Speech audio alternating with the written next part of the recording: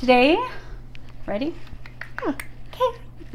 Hello and welcome to Live from Studio Venus.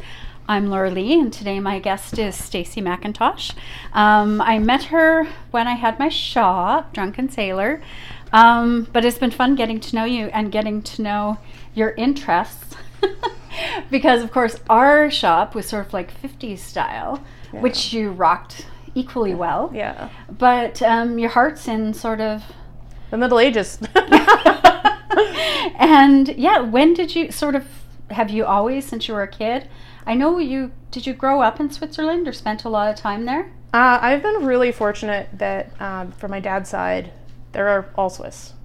So we were fortunate enough that we saved all of our money to every few years we go back and we visit the family. Oh, nice. So I've been really fortunate to have Swiss family, and now that they're traveling everywhere, I call it the European family. Yeah. It's kind of everywhere now. Well, and that was one of the things when I was kind of reading about you, and you were sort of saying, yes, you're kind of Swiss, but then all around Switzerland are all of these different countries that... Yeah. Do you have a favorite country? Or do you have to say Switzerland? I miss Switzerland a lot. I've never been. What's it like? It's like Canada, but even cleaner. Yeah? And I don't know. I speak French and English. Yeah. And you go there, and the average number of languages spoken is per person. There's a lot of languages there. For example, the last time we were there, we were just at a food vendor at one of the markets. And that lady, I'm pretty sure I counted at least 4 different languages that I understood. Really? And there was 2 others, and I'm like, could be the same one, might not be. And it's not a surprise there. Yeah. There's a lot of ability to access other nations and get places there. So it just... Yeah, it's a lot closer. And so, when I think, some are only a couple hours from another country that speaks a completely different language. Yeah. And so, imagine if we went to Calgary and they all spoke a different language, we'd probably get to know it fairly well, right? And you'd also just respect that that's the language that the people speak. Different from Lethbridge to Calgary, that could be 3 different countries. That's true. Yeah. I technically grew up. I was born in Lethbridge. Oh, okay. I did French immersion in Lethbridge.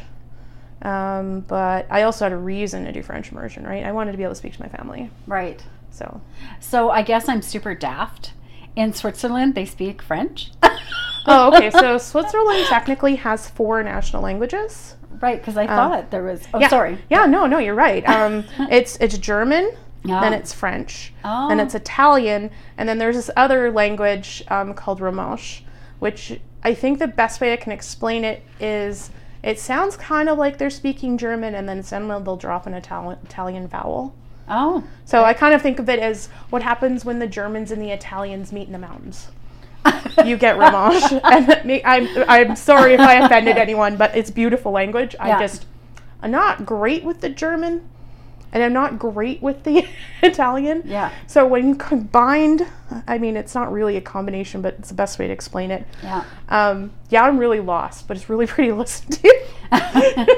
But so when you were there, though, and you speak the French, then a lot of people speak French because it's another recognized language. Yes, and then Geneva itself is in a canton, I think province, that mostly speaks French, the primary there.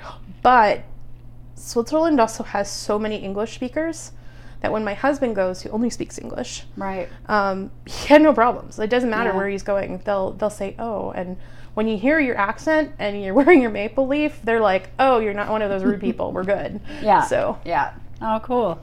So where did you get this interest in medieval times and reenactment and sewing your own clothes?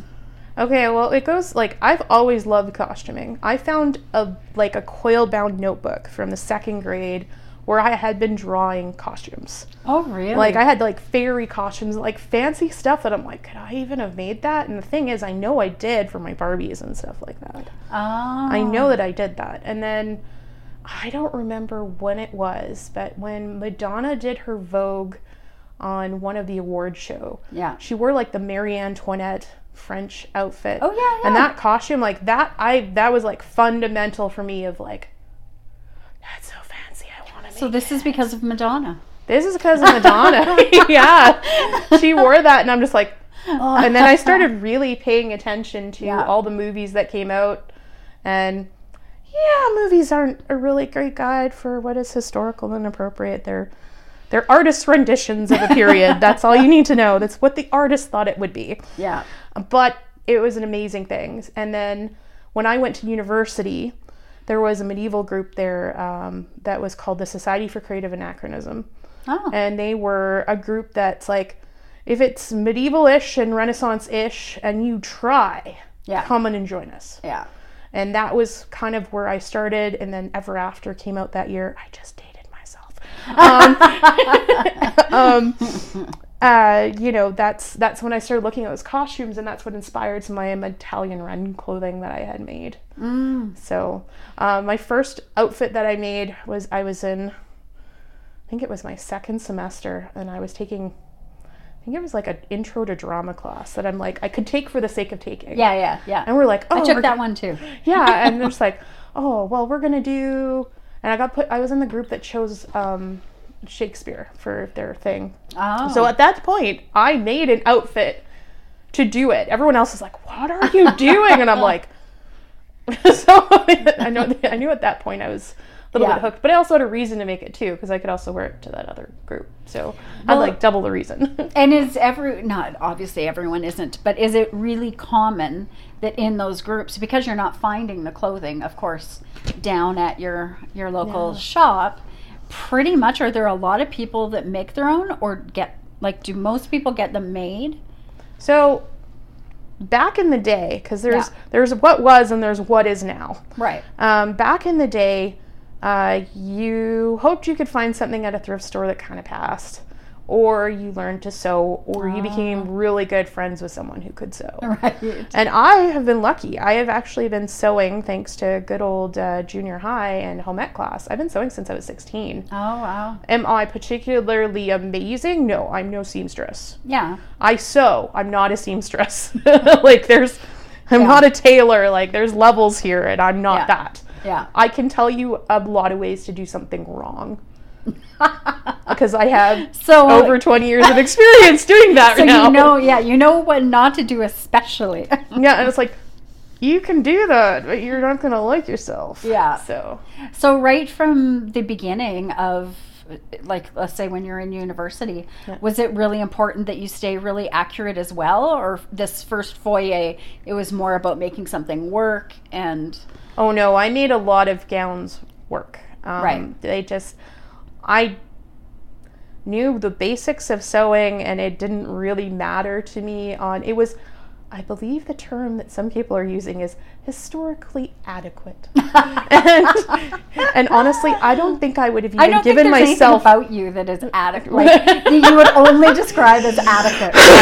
I don't even think I would have given myself that label back then either, because I wasn't really looking into the history of it. I wasn't looking at pictures of, what things should look like. Right.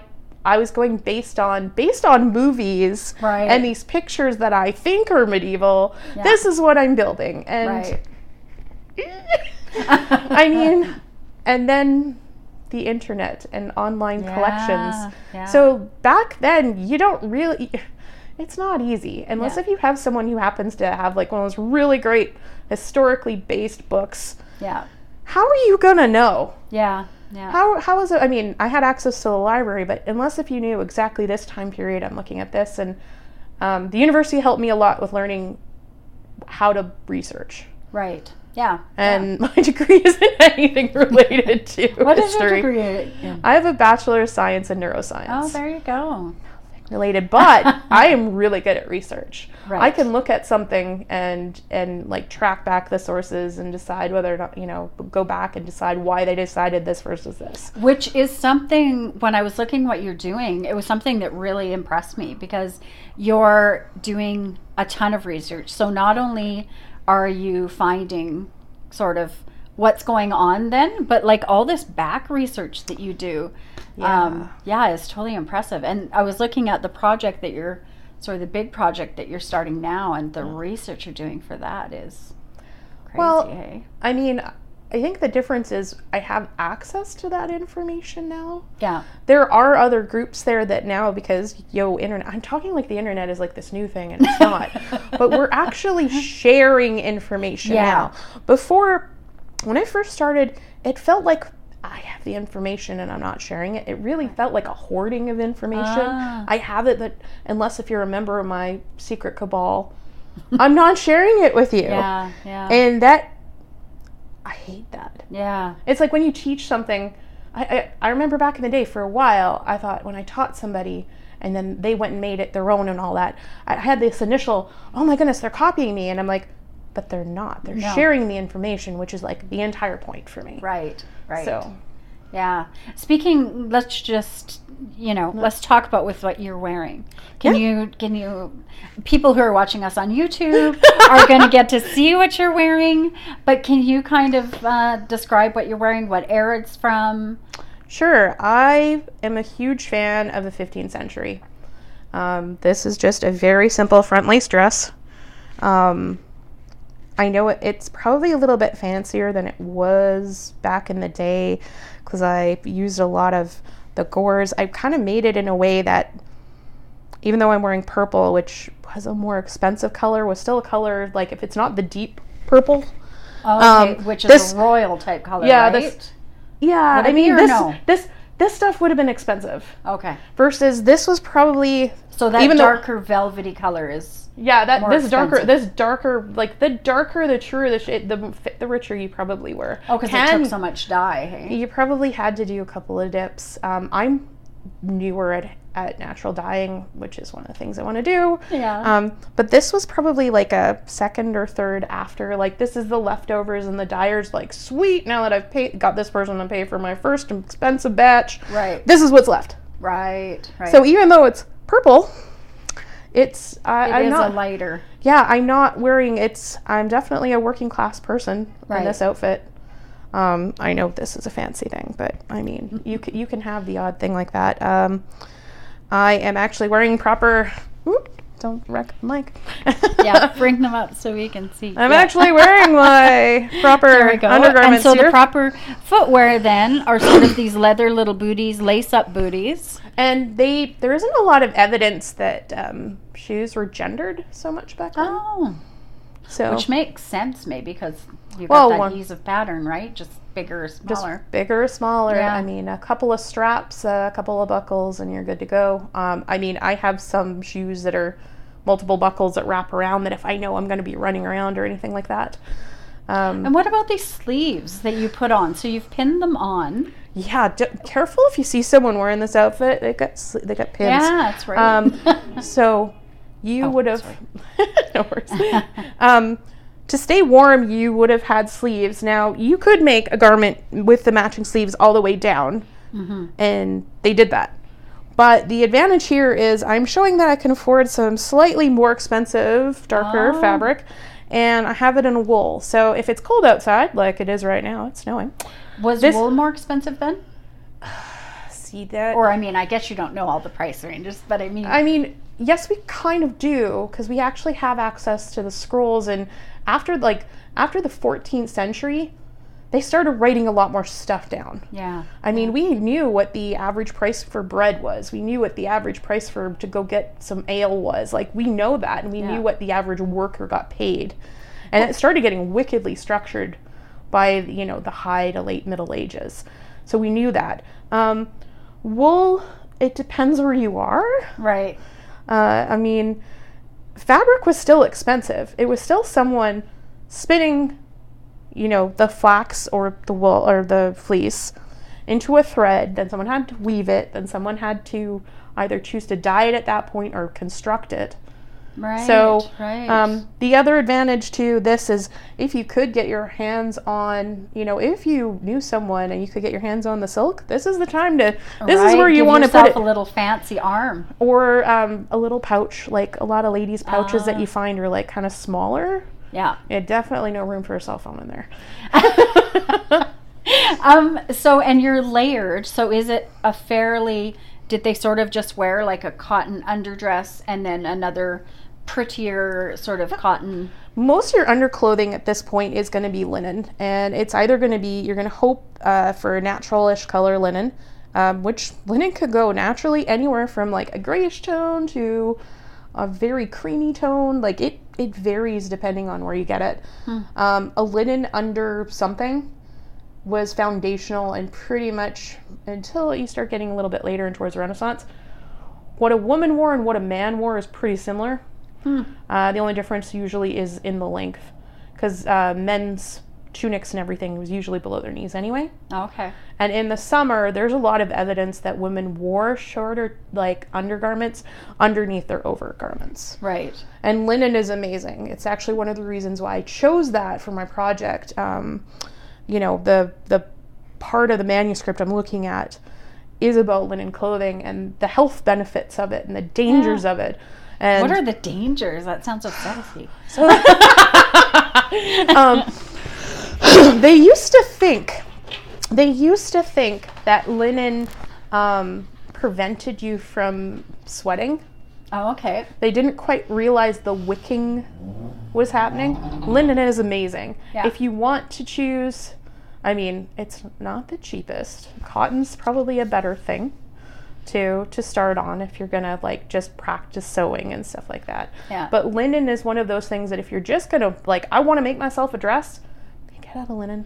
Really? It's wrinkly. Yeah, it is wrinkly, but it's just it's so great. It will keep you. It will wick things away, and it just best underlayer ever. Oh, really? Yeah. Oh, and that, I wonder if that is something that they cultivated, knowing that between that and cotton, because cotton would have been there at the same time as linen, right? So cotton does exist at the same time as linen, and we know that it existed in Europe because we have a lot of evidence of it in sales, in tents, Yeah. and all that. But what I'm wondering if there wasn't a socio-economic reason why cotton wasn't a little bit more prevalent in the Middle Ages. We know in Italy and we know in Spain that there was actually finer cotton, and we know Egyptian cotton was a thing, right? Right, right. You know, it was there, and we know that, you know, in Aleppo, there's amazing cotton mills there. But, poor place, I mean, they had a pretty bad incident there. But we also know that while it could come, flax has been around just as long. And whether or not the cotton plant that we know is actually like how genetically similar is it? Yeah, and we don't right. actually know that. That's so true. We know that it did get mixed, but there was also a big rule, like, remember, religion is a thing. Remember the whole thing against mixed fibers? Don't wear mixed, you know, there was religious doctrine against mixing fibers. Oh, really? And part of us wonder if that was more something that got enforced because the flax people didn't want the cotton people in on their turf. So there's a bit of socioeconomic things there. Right. And I also wonder if cotton wasn't used necessarily for some of the poorer people. Right. Because there's a lot of evidence that we know the cotton's there. I mean, but we also know that it's not a thing that a lot of people wore, because like when we get to Queen Elizabeth I, she only has one cotton under thing. Oh, really? And why, like, at that point people are sailing oceans and stuff like that. So why? Yeah. And the answer is probably there. I just haven't done enough research. And honestly, now that I know linen, forget cotton. Yeah. And your bonnet that you're wearing. It's linen too. Yeah, I could see it was linen. Yeah. Yeah. The other thing about it is it's probably whiter than it really should be. When I made it, I didn't realize, like, to bleach linen is something that would have been a little bit more complicated. I mean, I'm not sure versus it probably would have been a natural one. That said, all the veils that you see on women of all the time period, it's always white. So they must have done something. And we know that they stiffen things a little bit too. So right. And I notice on the back, which maybe it must be protective, right? Maybe I'll take a picture after and we can put that on the video after, because it's kind of neat the way it's drawn in, and that keeps it on.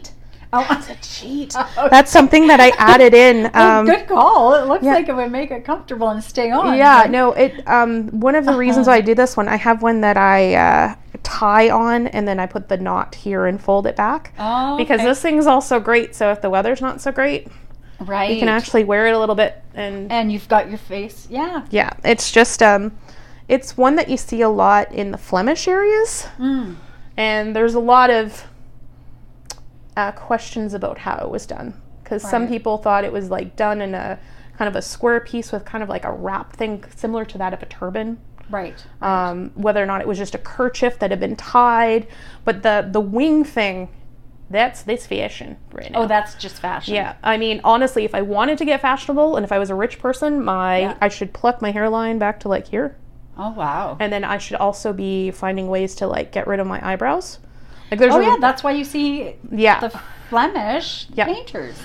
Right. When I think back to, yeah. Yeah, it was a thing. And if you look at those, I like the Burgundian time period where they're in power, they're taking power from the French, and you know, Steele and Joan of Arc, they're hateful and wonderful. And though I've got to say, everyone keeps doing all of these beautiful movies and everything about the Italian city-states and the Borgias and everything, and I'm like, oh, look at the Burgundians. They're equally salacious. Oh, is that right? Just go look at them. They've done so much stuff. Please do it. So have you done any costumes from that era? Does that interest you? Well, one of the outfits that I wanted to wear, because the reason I chose Not era, Germany. I guess. Oh no, I get Yeah, it. okay. Because Germany, you know, like you've got Germany and then you've got France, and then the Burgundians are kind of there. They're kind of all hanging out with each other. Yeah. So there's a lot of influence on there. Technically, this was my version of a tighter fitted. I actually wore this for a Lethbridge Living photo shoot. And this hat goes with it. Yep. Yeah. Which What we're looking at is a beautiful, beautiful purple. This has ornament on it. Yeah. So with having sort of this ornament and this heavy, beautiful material, as you said, this is something more a rich person oh yeah. would wear. When you first start into costuming, you're not really interested in wearing what regular people wear. You want to wear the fancy Yeah, stuff, yeah, right? you Like want it, yeah. my first costume that I had made for that first thing in drama Yeah. was a man-made fiber, but it was a brocade. It was like a light blue and like I'm gonna say cream brocade. Oh, beautiful. And it was really pretty, and I found it in the cheap section, and I just bought a whole bunch of it, Yeah. and I was so fancy. And then as I go along, I am way more interested in what did regular people wear? Right. What did the common person wear? Yeah.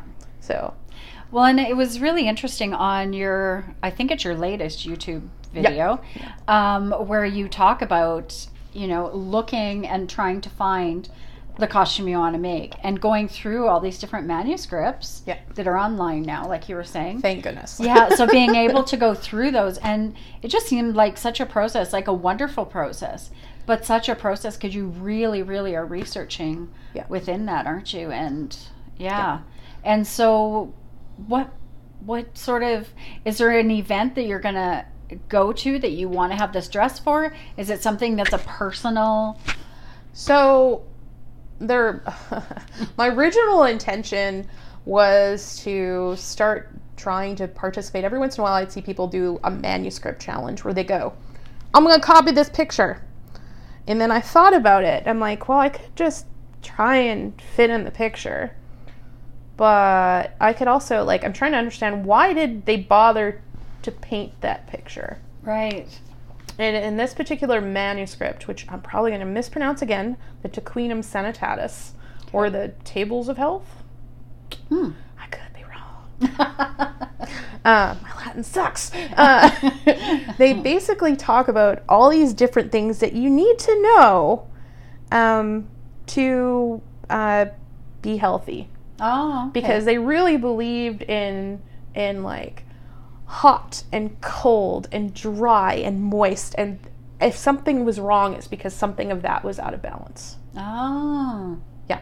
So so when looking at that kind of manuscript, I was really enthralled in it because, like, I have a science background. So the idea that I found something that was kind of a secular textbook about health, I was drawn in, because not only is there, here's a picture, but here's why it's important. They talk about, make sure you have this food and don't mix it with this food because of this danger. And then even the clothing, they have one on the one that exists in every single one of the books back to the 11th century is wool and linen clothing, and what's good about them and what's bad about them. Oh. And then when you get a little bit later, they added an extra panel about silk clothing.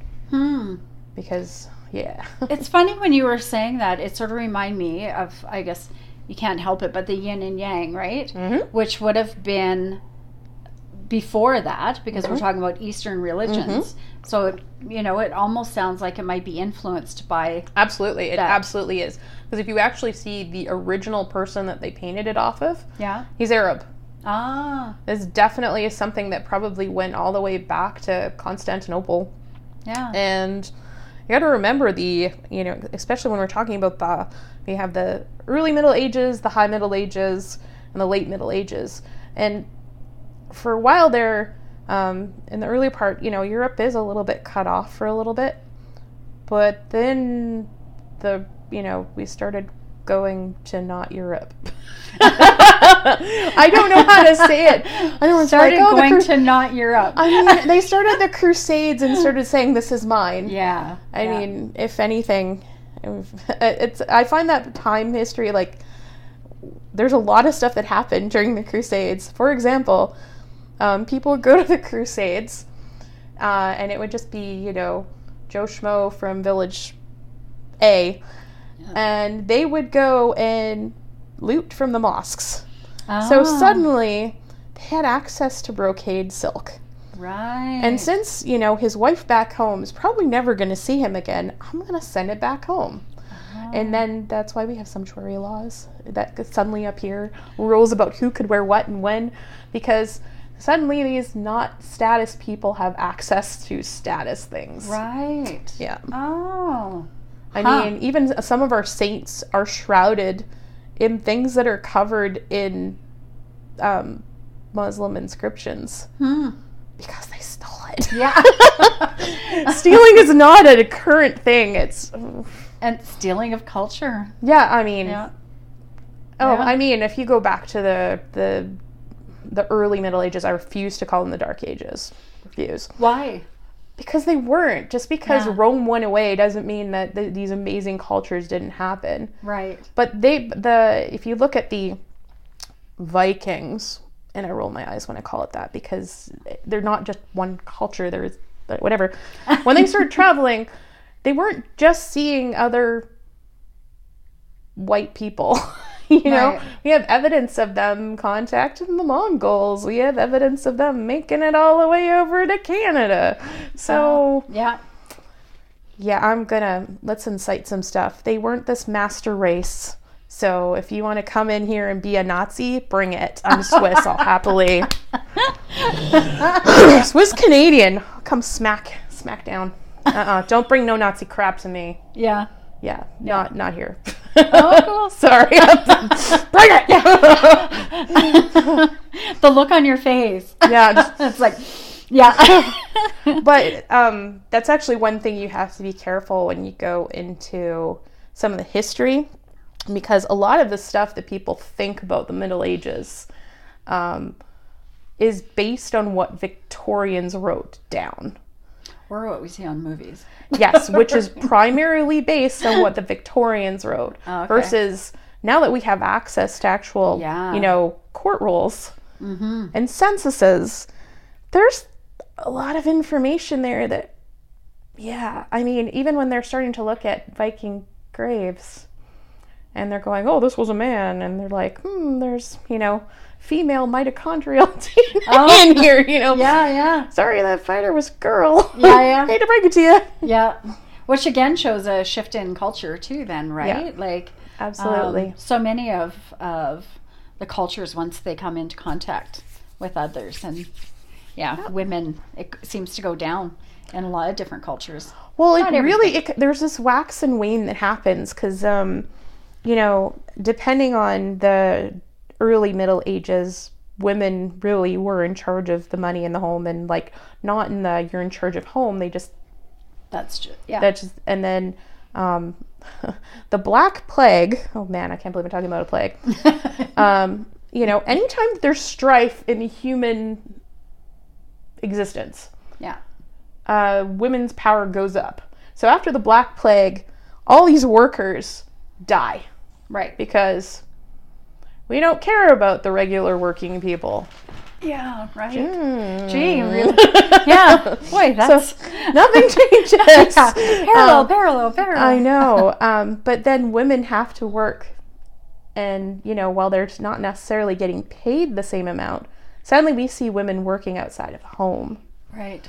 And, like, especially in the 14th century, women are suddenly being allowed to go into guilds. Oh. And it's not necessarily always one just because their husband's there or their dad was there. There are some working places that we subscribe to women, like weaving and spinning. Expect Right. that to be. And then by the time 15th century comes around and the population is starting to come back up, they start getting told, you know, back to home with you. Yeah. Which kind of Like reminds in me. the 50s. Yeah, exactly. Yeah. Exactly. Right after like Second World War and everything. It's like you have We no job don't now. change. Yeah. I'm sure it'll happen. Yeah. Sure it'll... Yeah, we don't change. Unfortunately, no. Yeah. Yeah. So, why is it? I'm thinking it's sort of the wonderful research geekiness of you that needs to also, like, so when we were talking about a piece that you made for your husband, Yep. and how you hand stitched the entire thing. Yep. One reason being, you said it's more durable, which is interesting to me. Because for some reason in my mind, I'm assuming that a sewing machine is, so it must be the way you sew. So there's a lot of different types of stitches. If you do, I'm just going to say, if you know how to do a proper back stitch, Yeah. that thing will out-survive a machine straight stitch any day of the week. It just will. Yeah. And you've got to think about it, that the average person didn't have access to the crazy fast fashion crap that we have now. Right. Where it has to be, Yeah, no you know, fast food fashion. Yeah. Yeah, exactly. They had to make their outfits last. I mean, even when you're getting into the Victorian ages, you know, they might have restyled their clothing and redone them, but they made them to last. Right. And, you know, that's when sewing machines were just starting. Right. So, I know when I made his, I mean, I had to learn how to fell seams. Okay, and what does that mean? That's making the seam lie flat in a way so it's still protected. Oh, wow. My goodness. And then how you do it changes depending on where you want it to be. I wanted this back seam. Thank goodness for people online teaching me how to do this stuff. It's fascinating online. Like literally almost anything you want to know, you can look it up. And which is why I also appreciate on yours is you're sharing your knowledge too. Oh yeah, right? I'm gonna share all the links that I have. Versus you can see that I kind of double seam down the back there. Versus this one, I did a kind of a roll, and the reason why is I wanted this seam. Yeah. This seam's gonna be kind of bagged in a certain way, and it's gonna cause the structure to last a certain way. Okay. When he wears it. Versus this is gonna want to lie like this is gonna kind of force it out a bit. Versus this is gonna keep everything lying nice and flat. So stitches are also just fashionable, which I mean, I guess we kind of know with the gathering we see in different things, but I'm not a sewer, so to me this is sort of fascinating by the way you're doing your stitches. Yes. So not just even the cuts, but Yes. your actual stitches. That you're getting into is- tailoring at that point. Those are the people that will make sure your cuff stays up. That's the people that, you know, man, tailors are magicians. They're just amazing. Yeah. And then you have to make sure when you're sewing your buttonholes that you're doing it in a way. My spouse is hard on his clothes because he likes going out and doing things. I actually did it all in a silk because silk thread is just stronger than any poly thing that you're going to get. And it's just it's made for that. And then, you know, made the buttons, which And would they turn have out, covered buttons then?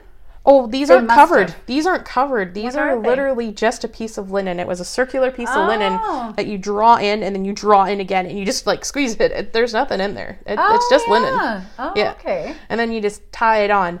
A couple of ways that I did this could have been done a little bit better. Now that I found a book that actually shows me some of the stuff from this time period that could have made it a little bit better.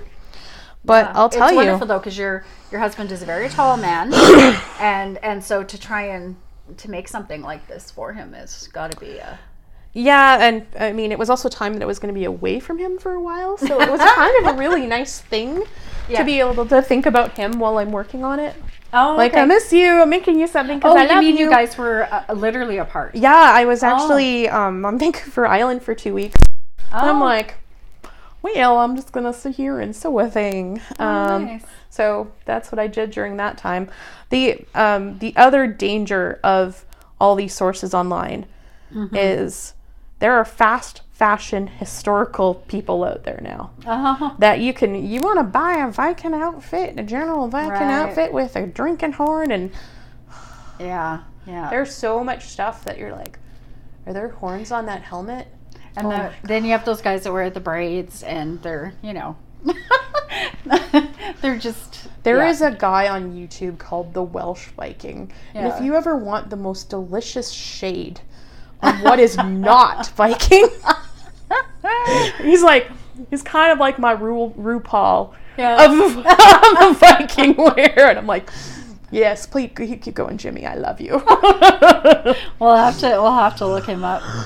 So you have quite a bit of social media. You have your YouTube, Yep. and on your YouTube you share a lot of practical things, how-tos, I guess, for lack of a better word, as well as kind of what you're doing.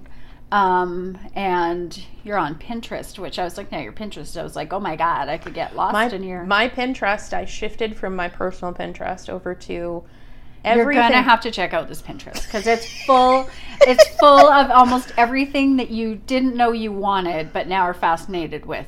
That's what happened to me. It's the tangent brain. If I can't figure out how to do something, I will go on Pinterest, even though it's kind of a lie, because a lot of Pinterest things link back to other Pinterest things instead of the person that you want to credit. Sorry, mind I hate that it steals from people. Yeah. Like, I want to credit the person. It's one of the reasons why, and I have links there. It's important that it links back to the manuscript that it came from. Right. But I find Pinterest is also fantastic for just making a mood board or an idea board and just and then throw a bunch of stuff on there, and then you can look at it and go, And now you This can is choose crap. your I believe I even have a Pinterest board of sorry, not medieval. That was one I shared with a friend. It, but I mean, I love fantasy stuff. Yeah. I mean, I started with fairies. Yeah. I love fantasy stuff, but just don't say this is historically accurate. Right. It just say I had some fun with this. It was my artistic rendition of what I think it should be. Yeah. Do it. Yeah. There's nothing wrong with that. Just don't lie about it. Yeah. Don't lead people down the primrose path. Primrose path. Well, when I first started, I got sucked in by a lot of the Victorian drawings of what medieval were. A lot of the outfits I made were based on like the Waterhouse paintings or Keats or you jerks.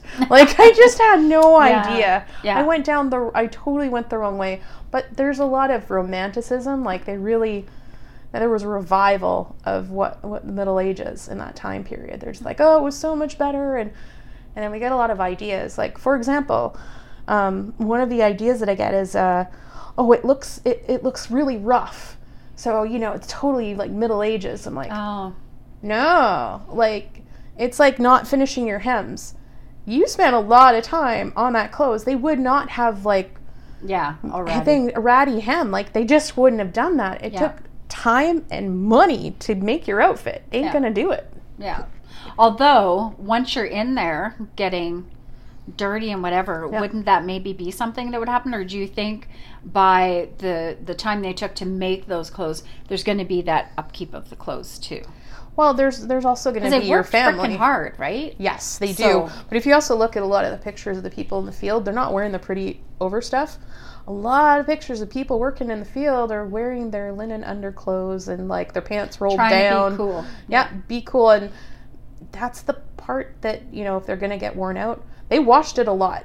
I mean, it's like people who believe, oh, people in the Middle Ages bathed so rarely. I'm like, no. That's what I thought. Yeah, no, but So here, think like- about it. If you're going to be stuck working with a bunch of people, do you really want them to stink? Well, that's what I thought it was Yeah. like, though. I thought Yeah. maybe you must just But get that's what accustomed to it. But that's what a lot of the movies would have you Yeah, believe yeah, too. But yeah. I mean, if you start looking at it, there's communal bathhouses. So Oh, yeah. if that's a thing, then clearly being clean. Like, did you have a shower every day? No, Yeah. but Yeah. they knew what soap was. They knew how to keep things clean.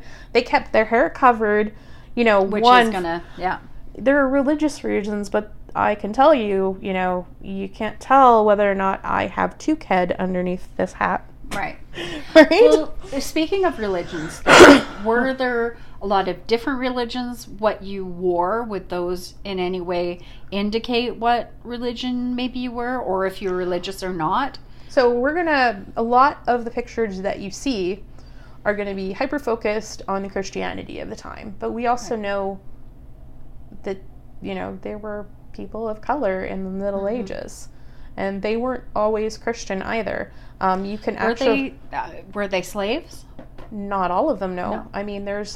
Because I'm you're gonna- in Europe, right? I'm going to It's- actually go and say, if you want a really good starting place without going down the rabbit hole, Yeah. the Lethbridge Medieval Club, which I'm a member, did a great article, I think it was last year in February, about all the black faces in the Middle Ages that weren't slaves. Oh, really? I mean, even in earlier periods, they... Very apropos with it being Black History Month. That would Oh, be a great hole to fall Instagram into. is amazing for that one, too. Yeah. Actually, there's one Instagrammer, her name is, oh man, I know her as Gigi. I think she's the Belladonna History.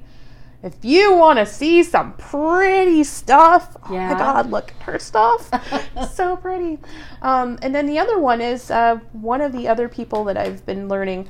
She is of Jewish ancestry, and she actually looked and saw that the veils, like, there's a type of veil that you could see if it had like these blue bands on the end. Apparently, that was a symbol that you were Jewish.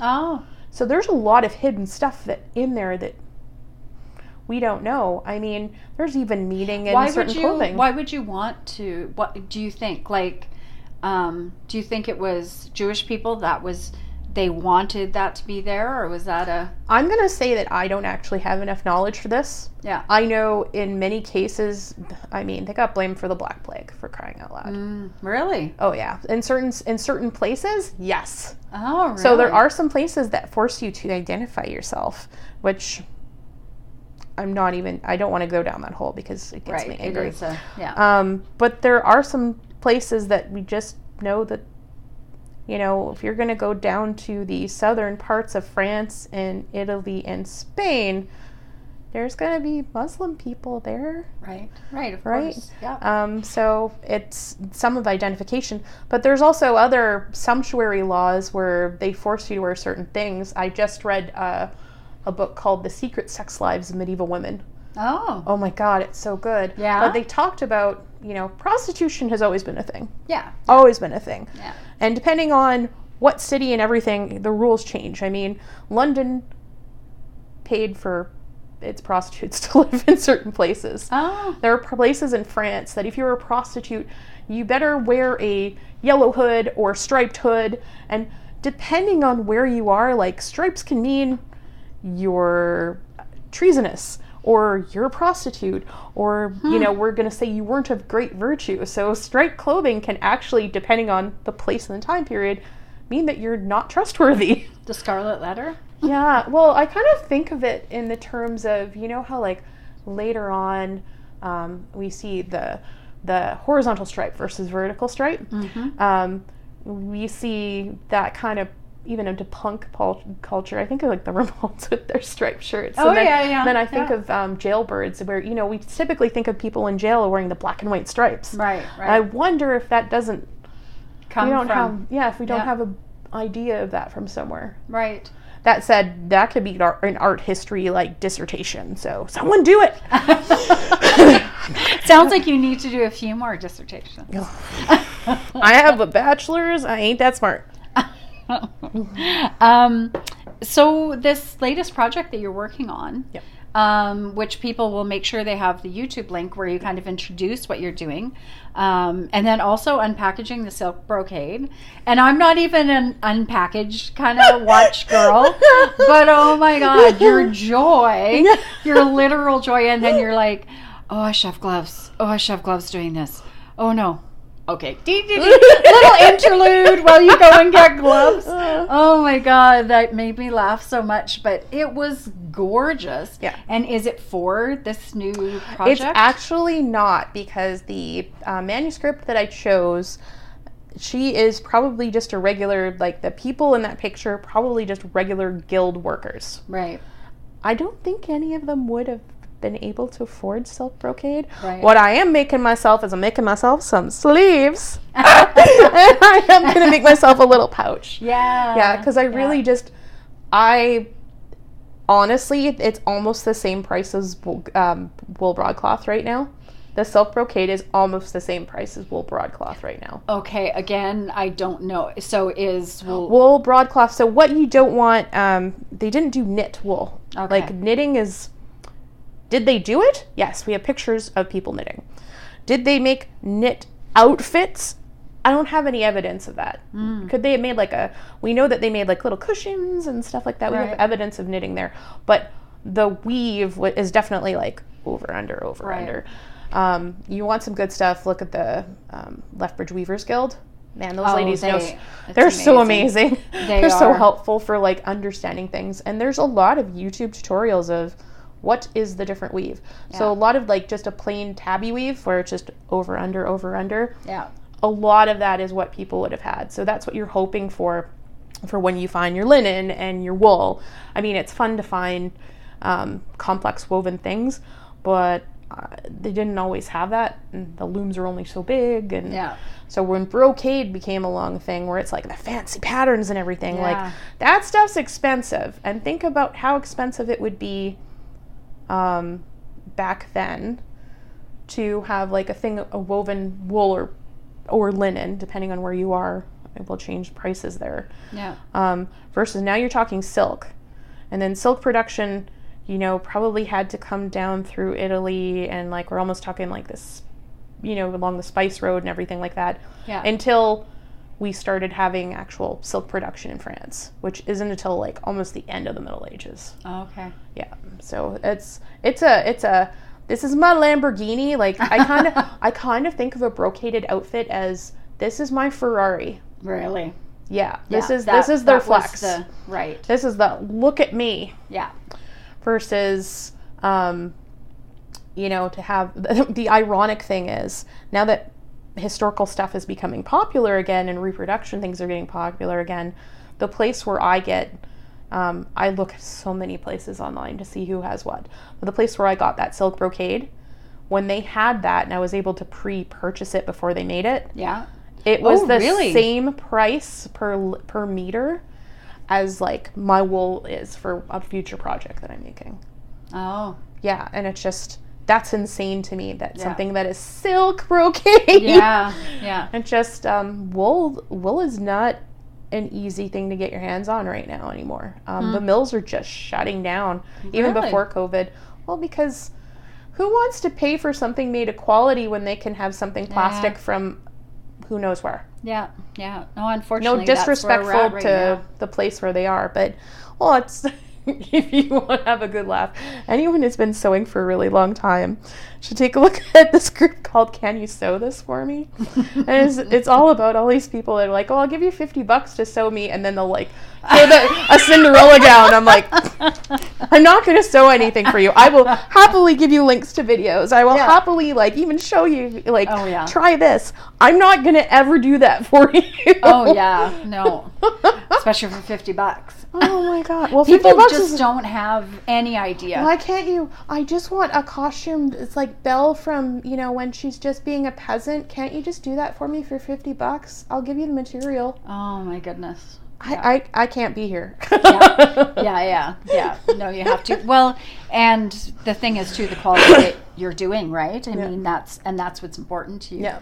So with this latest project, when you're going and you're looking through and you're researching to find, and see, she just unpinned her arms because she's warm, because Problem solved. I'm cold.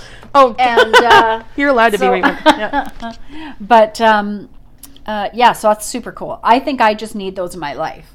Like, I just want to wear those for fashion. I mean, think about these. Are they really that different than like spats? Leg warmers? Yeah, they're kind of like, think of them almost as spats. Like, yeah. I mean, I like the idea. And to quote a very awesome person, sleeves are bullshit. And making them and wearing them. I'm not a fan of sleeves. I mean, Lane is amazing, so I'm good.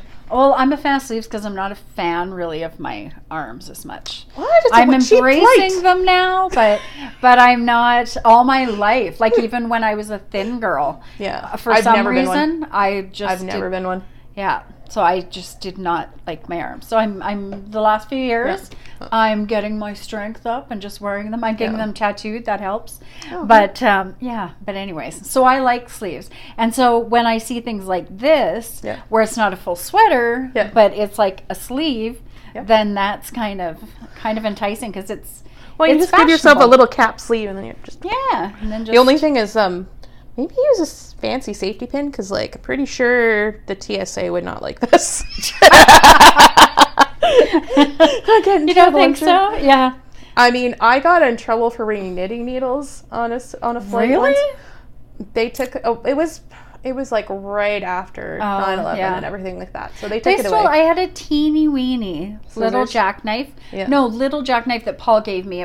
Wood and brass and just the most beautiful little thing. Did they let you ship it home? And it was, well, I didn't have an envelope. I didn't have anything. And my flight was leaving, right? Yeah.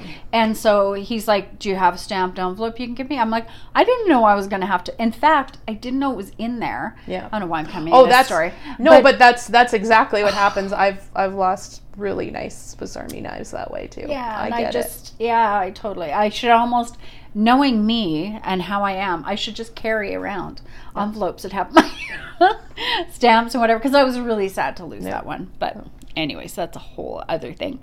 So, but what I was mentioning was, when you're going through and you're looking through all these manuscripts, and I saw you chose what you want to do. Okay, so it's not like you can go to McCall's and find their pattern for making it. So how the heck do you start?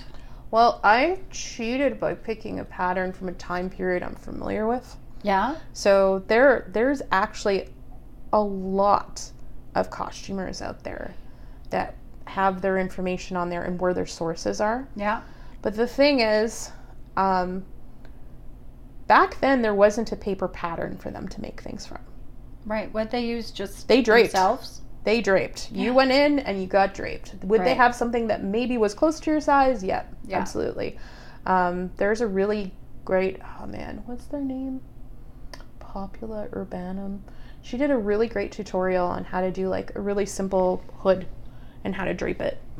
And she's like, this is how it is. So there's a lot of costumers and YouTubers out there that will show you how they did the drape method. I am probably going to do something similar, but I'm going to also use a mock-up and cheat a little bit there, because if this garment is eventually something I'm hoping to dye with woad or indigo, I am probably going to want to get it done sooner rather than later. I just checked yesterday, because I didn't think about checking sooner, the Canadian supplier that I would normally use for woad, they're out. Oh. Because they do it in a sustainable way. I like Maywa a lot. But indigo, I think I still have some indigo left over, so maybe I'll use that. So when you say that, do you construct the garment first and then dye it? Yes.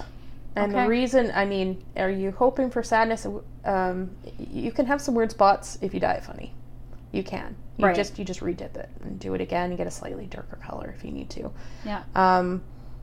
I'm newer to natural dyes. I used to just good old Rit dye. Right. My natural dye experiments that I have used have worked out really well. You want to a really easy one, grab yourself some yellow onion skins, and you will see the golden yellow that you can get out of that. Oh, really? Yeah, you like make a tea, take all the stuff out, and then dip it all in there. Even if Yeah. you don't do the prep mordant, you'll still get a really yellow, pretty yellow. And what are you going to use to do your purple? Well, I'm gonna, indigo. Indigo, yeah. So I'm going to get a blue. And depending on the dip, indigo is denim. Right. Yeah, it's denim. So I want kind of more of a flax flower kind of color, so a lighter one. Yeah, so I just don't put it in there as long. Yeah, yeah. Hopefully. I mean, if it goes darker, it's fine. If it goes lighter, it's fine. It is what it is, and that's part of the experiment. Mm-hmm. And then I was also reading on this one website because you can't just put it in water. You have to like add a bunch of stuff to the water to get the indigo to actually accept into the water, and I'm very grateful that 1, I have a little bit of a chemistry background, and 2, I know people really good at chemistry. I was going to say, and you have. I have a friend who's. I have a Chris Fisher, Yeah. chemistry department at the University of Lethbridge, who can ensure that I don't poison myself while doing this. Because natural dyes. Yeah. You know what also is natural? Arsenic. Yeah. Uranium. Yeah. It doesn't mean it's safe. Well, and yeah, I was watching. What was I watching? Oh, The Outlander. And so they were saying, someone's like, no, I gave him lead. I don't know why he's dying. Oh, mercury. Mercury. It's natural. That's what it was. Not lead, mercury. Yeah, exactly. Oh, I get it. I watch historical shows all the time too. Just understanding like when it comes to fashion, unfortunately, I don't know that time period's fashion very well. Yeah. And that makes those shows kind of still enjoyable for me. Yeah, for me, I don't know it, right? Yeah. So I don't have to go, oh my God, I can't believe they're wearing this with that, or that they're wearing that, because I don't know. So I can completely enjoy it and throw myself into it. But in a way, it would be nice to have that background a bit, because you probably even just appreciate things a lot more than I would by watching them and having that background. But well, it's interesting because just even social structure is very different. Like, man, think of social structure 20 years ago versus now. And even though things didn't change as fast, Outlander time period versus the 15th century, it's pretty substantially different. Yeah. Even in just who did what and the clothing and technology. Once those ships started sailing, big, I think of the tall ships, like I really think of like once they started coming to North America, there was so many different things that happened that time. Right. The Renaissance might have, been the time of light and all that kind of stuff, but we really slipped back when it came to like human rights and stuff like that. Yeah, for sure. Fast track on the technology, screw the human being. It seems about right.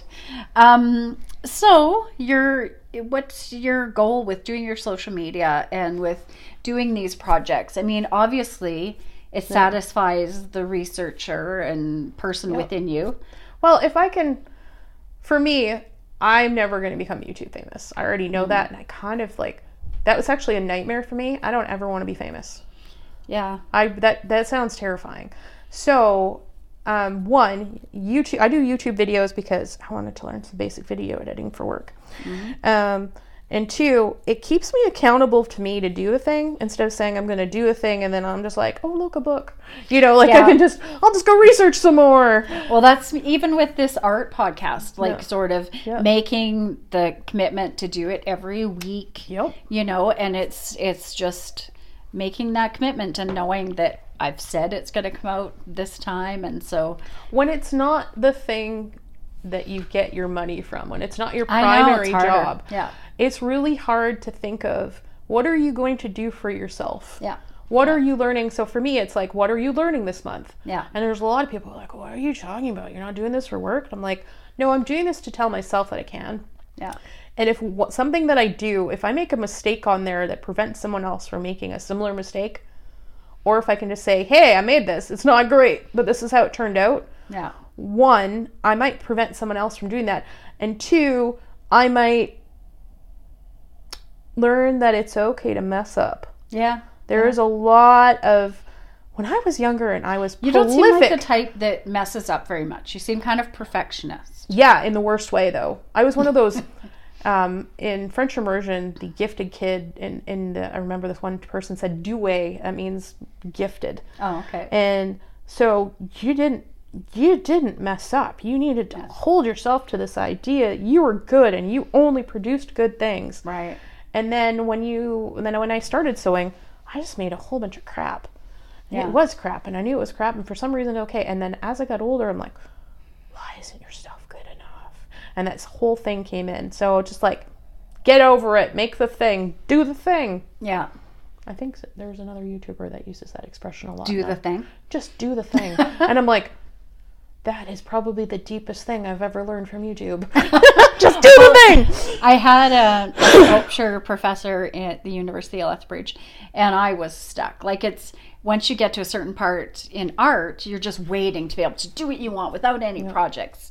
Da, da, da, da. And then all of a sudden I got there and I was like, I don't know what to do. Like, it's this big thing, right? And he was like, just do something. Yeah. If you just start and do something instead of just sitting here and feeling like I'll just research more. I think I just need to keep researching. I shouldn't. Easy. I know. Like, I fall into research. I love researching, and so I fall into research often, and it can be And I'll then just you're like, I'm going to go this more. way. I'm just going to go back this way a bit. I'll get there eventually. Oh, so true.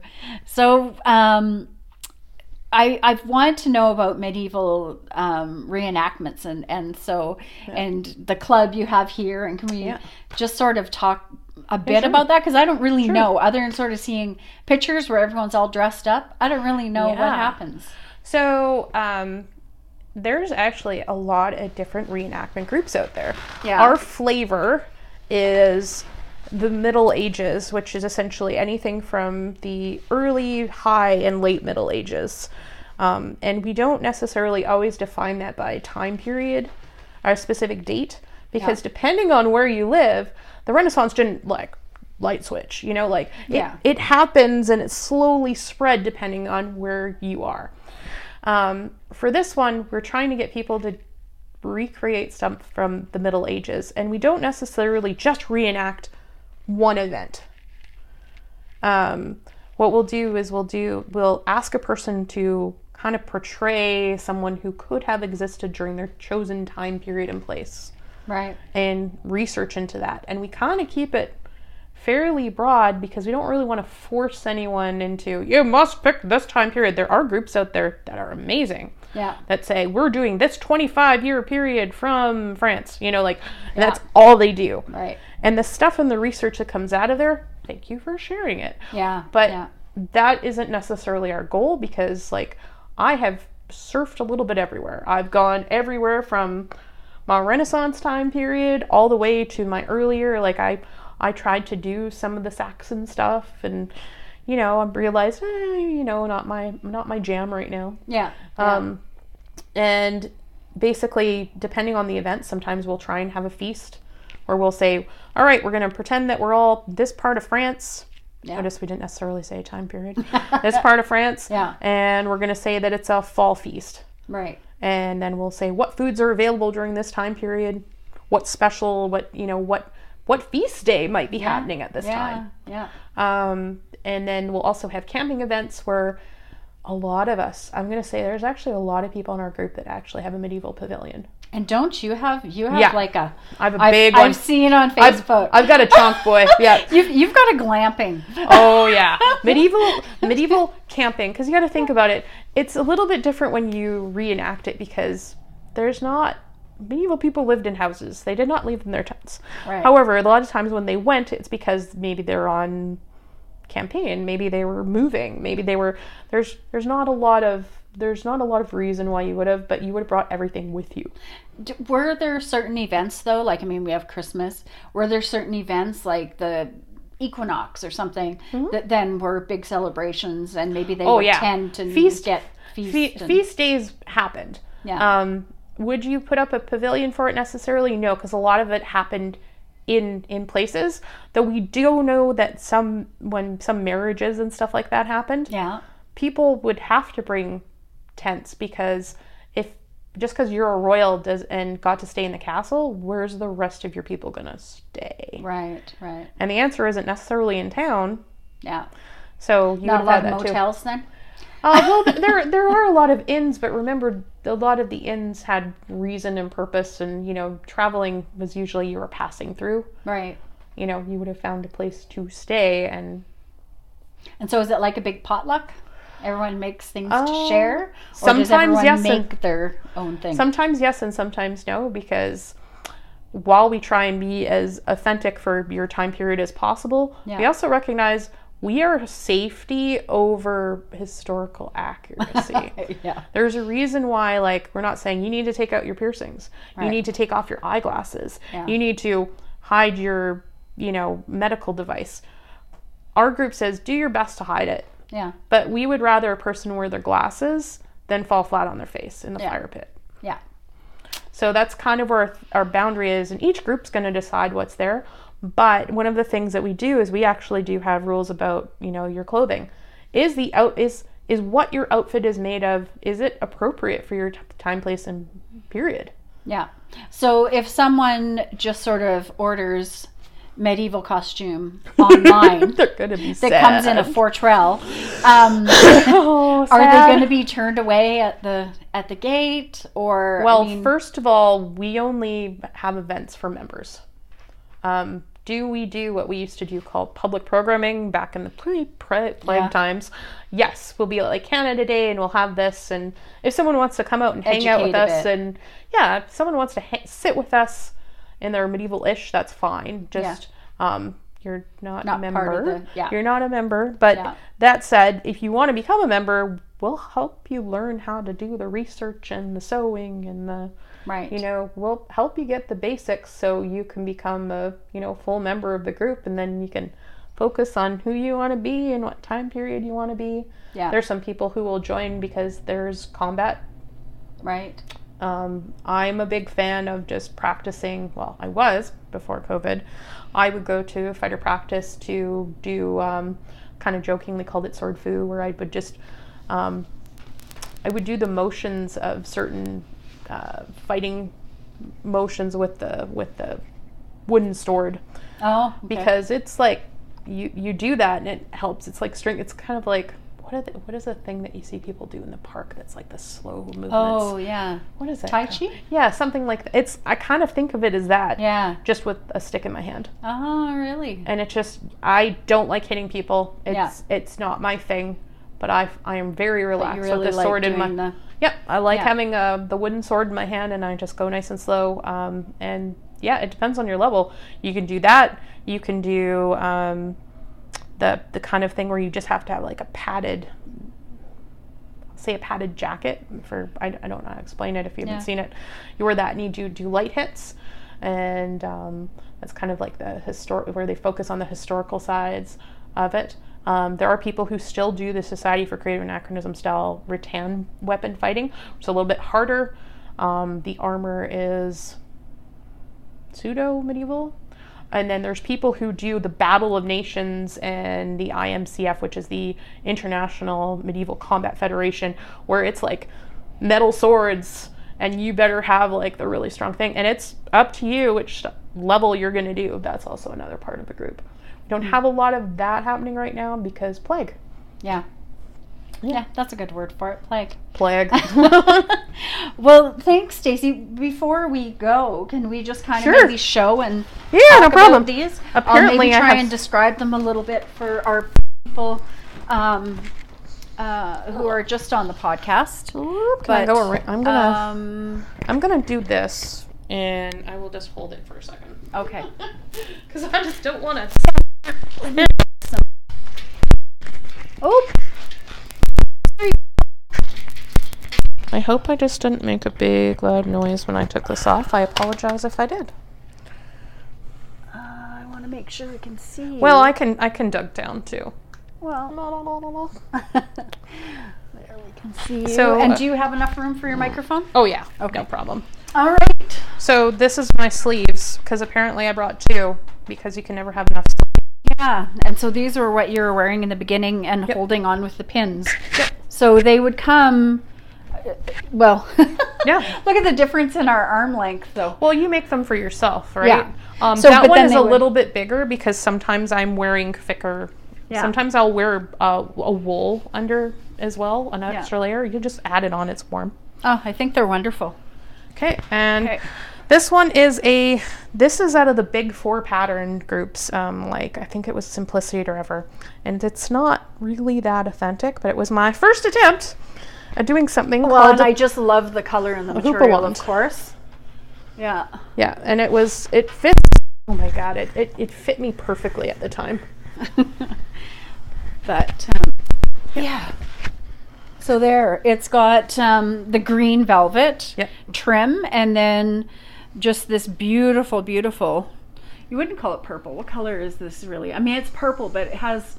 To me, if you're going to call anything purple, that's the color that I'd say purple is. Okay, good. And it's a long dress, and it's kind of that umpire waist then. Yeah, so what you call the houppelon is like the first time that we're seeing a lot of the empire waist kind of style. I know we call it empire waist now because the houppelon where you fit it right here. Yeah. It's so good for big girls. Yeah, exactly. It's so flattering. It's flattering on everyone, really. All right. And then this is that green one we were talking about earlier. It's the green coat that I made for Doug, and it buttons up in the front, and it is like just it's so comfortable. Like sometimes if I can't figure out where my house coat is, I highly suggest make yourself one of those. Yeah, I could just see that.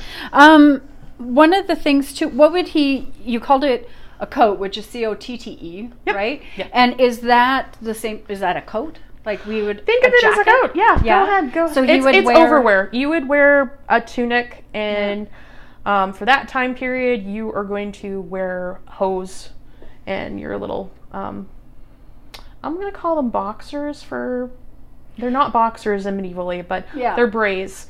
But think of boxers. Okay. And then you would have hose that, as time goes on, you'll actually have hose that actually you just put on, think of like tights, but they're like 2 tubes that you tie onto your thing. They're really great for when it's really warm because you can actually like roll them down, and then you just put a garter around there and you tie it, and it's like just wearing your boxers around. Well, and what sort of besides the undergarment, are women and men mostly just wearing the undergarment with nothing else? Besides the men, you're sort of saying there's kind of boxers. Well, are women they're not wearing bras. They're not wearing corsets. No, you usually have something a little tighter up here. Yeah.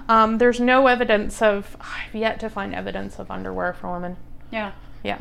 That said, women have always been stealing men's fashion, so. Yeah, could have been under there. Yeah. Someone told me at one point that women wore like no underwear. So when they were working like in the fields or something, they could literally kind of go to the washroom easier.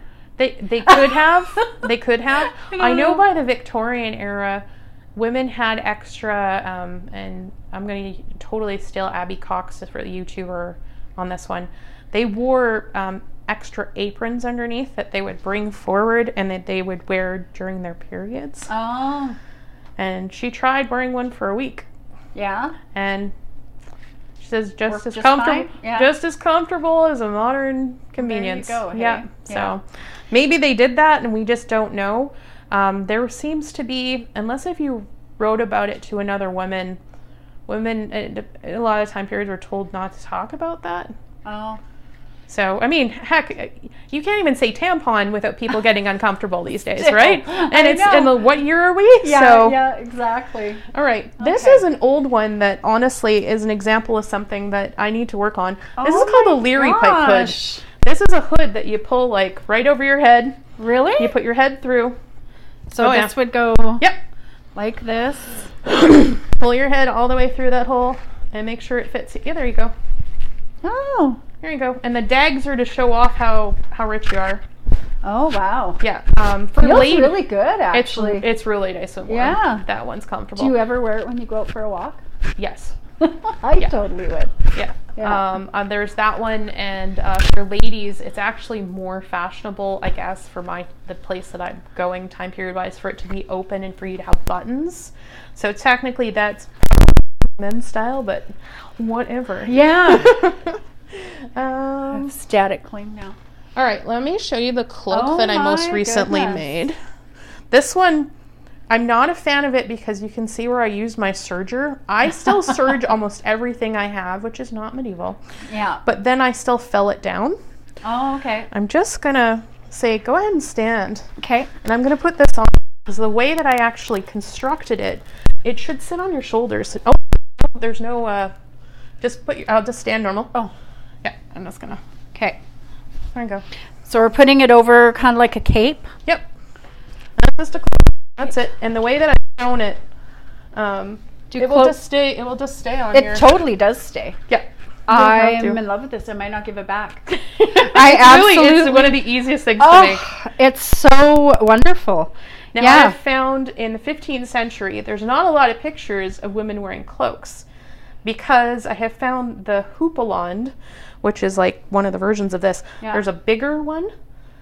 It's like a bigger version of that, and I'm almost wondering, I'm like, did they just wear those but lined instead of wearing a cloak? Right. So I still love it because there's nothing better than being And you around said fire. it's pretty easy to make? This one I actually think is really, I can teach this at a beginner workshop. Well, if you have one, let me know. Yeah. When COVID quits. Yeah. If you decide to have a cloak workshop. Yeah. I only have a singer that goes frontwards and backwards. Yep, you're good. Because that's all I can do. But remember, they didn't even have that, so. Yeah. Oh, I like this. Yeah, just wear it. If you're cold, wear it. Yeah. I know. Why didn't I have this out here before? I know. I should have just. I'm a jerk. That's but why. I do just love. You're right. The way it sits on your shoulders. Yep. Like it's just really, really nice. Could I have a clasp on it? Yeah, but I don't need it. Yeah. I didn't make it that way. No, that's the thing. It doesn't feel like you would. Like it really feels like it's gonna sit. All right. This is one of the first things I ever made, and I still have it. This is just an example of costuming. This is not necessarily even an example of how to do it right. Yeah. This is just a big shirt, big peasant type shirt. It is made out of the most scary polyester ever. But I'm just saying, if you want to make yourself stuff, you can start somewhere. Yeah. But that thing works amazingly. It feels really nice too. It's got a nice weight to it. One of my Italian Renaissance dresses that I made. Ooh, cha-cha. And you'll see it goes perfectly underneath this guy. Oh, that's the back. This thing right here. I should have set our camera up better. That's okay. So that we could And that is a brocade. It is definitely a man-made brocade, but it's a really pretty one. It even has like pretty. You can tell that it's right for the time period because you see the flowers, this like pomegranate type flower. Oh, right. So that one's spot on. The design of it is something that would have been. And this is when I discovered how evil eyelets are. Oh, wow. I actually Did you do those by hand? Oh, so I did a dumb thing where I used the two-piece pop rivet thingies, or eyelet things, and I got clunk, and then I sewed around each one. Oh. That don't do that. Necessarily that easy. No. Okay, well, they're great because they're going to keep the circle open. Right. But the reason you don't want that is this is now dry clean only. I could never actually wash it because there's metal in there. It's going to rust. And I've had a dress, and it was a really pretty fantasy stretch velvet cream dress. And it was beautiful. And I did the exact same thing, and then I washed it. Oh. Rust. Oh, it rusted. It was so sad. Those are listening on the podcast. They're very beautiful. It has the lacing coming up the back, and so she has used the two clasp metal grommet. Grommet. Yeah, that's exactly the word. And then stitched over it. So it's got a really lovely look to it. Yep. But now she has to dry clean. And then this, right. And then I made this out of the matching. Which I know. See, this is the one I like. And so this you would wear to a ball. Yeah, the only thing is I didn't make this to hold, so I specifically made this so I actually have to take it down. Right.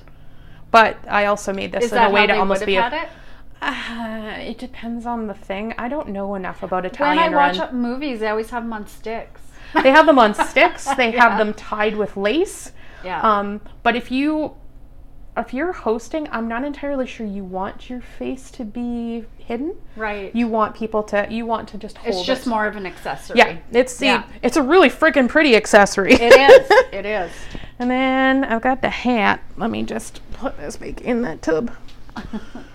Plunk. You Thanks see? so much for bringing these things so we can have a look at what we're talking about. Okay, this is a crazy hat. I call this the volcano hat because you put it on the back of your head and then you're supposed to put your hair through it. So, yeah, your hair goes through like a Yeah. ponytail. So you so actually it's put it going on. back here. Yeah, and then you put yourself in a high ponytail and you make sure that the hair comes out the back of it. So it's important to have that hair coming Yeah. up. And I think you'd mentioned earlier that sometimes they, Oh yeah, they would totally buy hair to put fake hair on. yeah. They would buy hair for poorer people. It's nice. It's still really soft. I can't believe And that thing light. has lasted as long as it has. That thing's old. That thing's like, Yeah. I think that's And it's still approaching- white. How are you keeping it white? You know can of air that you get for your computer? Oh, I do that. really? Yeah, because I have it out on display. Right. I have it in my sewing space because even though some of these things are crazy, I have another big one kind of similar to that. Yeah. It has like these two little, it's kind of like this one actually. Yeah. Where it has like two little kind of antennae that come off of it to do something called a butterfly hennin, and you actually like put a veil over top of it to make it come out like really? that. But I'll tell you, you're sitting down and not doing anything when you're wearing those Yeah, things. well, because often that would be the way, right? They wouldn't be doing. Yeah, anything. that's actually one thing. Like, if you want to look at all these really pretty 15th century women, Yeah. the higher class they are, probably the less likely they're doing anything. Mm-hmm. And they're just sitting there. I'm like, well, that's really pretty, but they're not doing anything. Right. And people worked. So, Well, and especially when the belt you're wearing, is that something? so that there's is- a good chance that this belt here is actually a men's belt and not a proper woman's belt. They would have belted, but I don't know if they would have belted with leather or if they actually would have used in like woven or fabric. And these are prayer beads, no? This is actually, for my time period, it would have been exceptionally rare, and I feel a little bit weird wearing this because, like, I'm not Catholic. Yeah. But to not have, you would have thought of this as a rosary, but this is a paternoster. Right. Right. Yeah, and it would have been really weird for you to not wear one because you kind of wanted to fit in. So even So- if you weren't religious, although I've been thinking of these lately just as aware, like using them just for an awareness, or when Yep. you have anxiety to be able Yep. to. So same thing. I was like, They actually had something like that for people who maybe were a little neurodivergent. When you see someone in a picture wearing like a foxtail, yeah. that is not a symbol of status. That is most likely something letting the person know that they were probably thought of as a fool. Oh, really? And then when I talked to some of my friends who are neurodivergent, they said, well, wouldn't that be a fantastic calming... So Like, that's it'd what be a as tactile- soon as you said Yeah, that, it's like a that's tactile all thing, I right? could think about is just Yeah. having that too. So when I see someone wear one at a fair and stuff like that, yeah. I kind of want to let them know, but at the same time, I don't, because what if that is their tactile, like, comfort tool? True. So I And- usually would never mention that. Well, and, So- and especially because people who are wearing it, especially at a fair, I guess, Yeah, would be different, right? yeah, but not- maybe not they a- have it. Maybe they have anxiety being out with people. Like, Yeah. I don't know. Yeah. I don't want to call attention to something that might make their life worse. Yeah. So I won't. This is my little bag of fun stuff, and I don't know if these actually are medieval. I just put my fun little things on them. And these pins would have been something they would have used, though. Yes, if you were fortunate enough to have the colorful pins, and I am because Chris Fisher blows glass. I asked him Did for. he make these? He made all of these. No way! I didn't know he blew glass. Oh yeah, he does all the glassware for the science department. A lot of times they would have just Oh. used like really simple pins. Yeah. But they would have These had are just beautiful. they would have had color pins. You put them Yeah. on if I'm going to do a proper former veil where I have like it all the way around and everything, and I want to pin it in, and I want to show some bling. Yeah.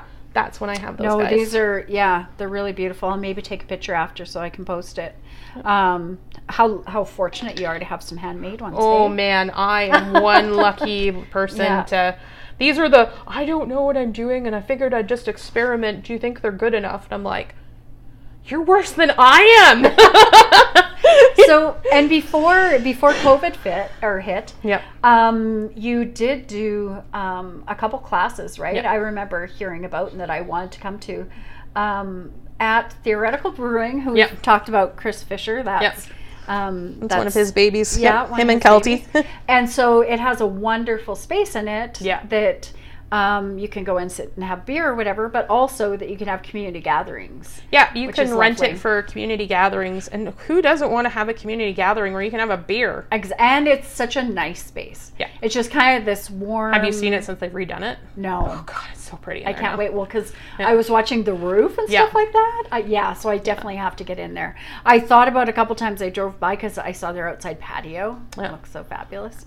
But, and it's the place where I went in and said, I don't like beer. What can I drink? And she gave me a drink. I was like, I love this. This is amazing. I So- don't like a lot of canned beer. I'm not a big drinker in general, but they always have something that I'm like, I like this. Yeah. They always have something that I'm like, this is tasty. Yeah. Well, and I like when I went in there, they're just like, yeah, no worry. I'll bring you something. You don't have to like beer to have stuff there. And then they also are very supportive of other places that sometimes they have Yes. cider and sometimes they'll just even have root beer from Annex Ale. So, I mean, it's just so nice to have like a very welcoming space. It is. And with them, I mean, obviously they're doing the brewing, Yep. but there's other talents as well that are, It's really interesting Yeah. because sometimes they'll have artists in to like show off their stuff. Like Yeah. I mentioned in my video that the shears, one of the persons I was able to contact someone who used to make jewelry, who's going to make me the sewing shears that I need for my Oh. project. And he was at Theory Brew. He's Oh. actually a member of the Lethbridge Medieval Club as well. yeah. But it's great because they'll have different like creators actually use their space to be like, hey, I'm going to display some stuff here. Yeah. Go shop and have a beer, like, brilliant. That's community done right.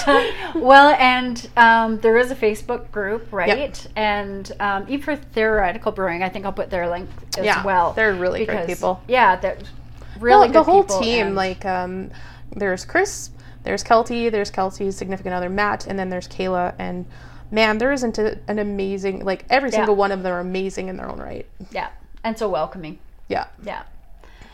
Well, thank you so much for joining me. It was wonderful learning, and I don't think I'll be giving Cloak back. Oh, we'll make you one in a But- bright color instead. We'll find you some. We'll find you something in a bright color because, like, I know you like this, but I know you like brighter colors. We'll look at It's the mills. wonderful. Yeah.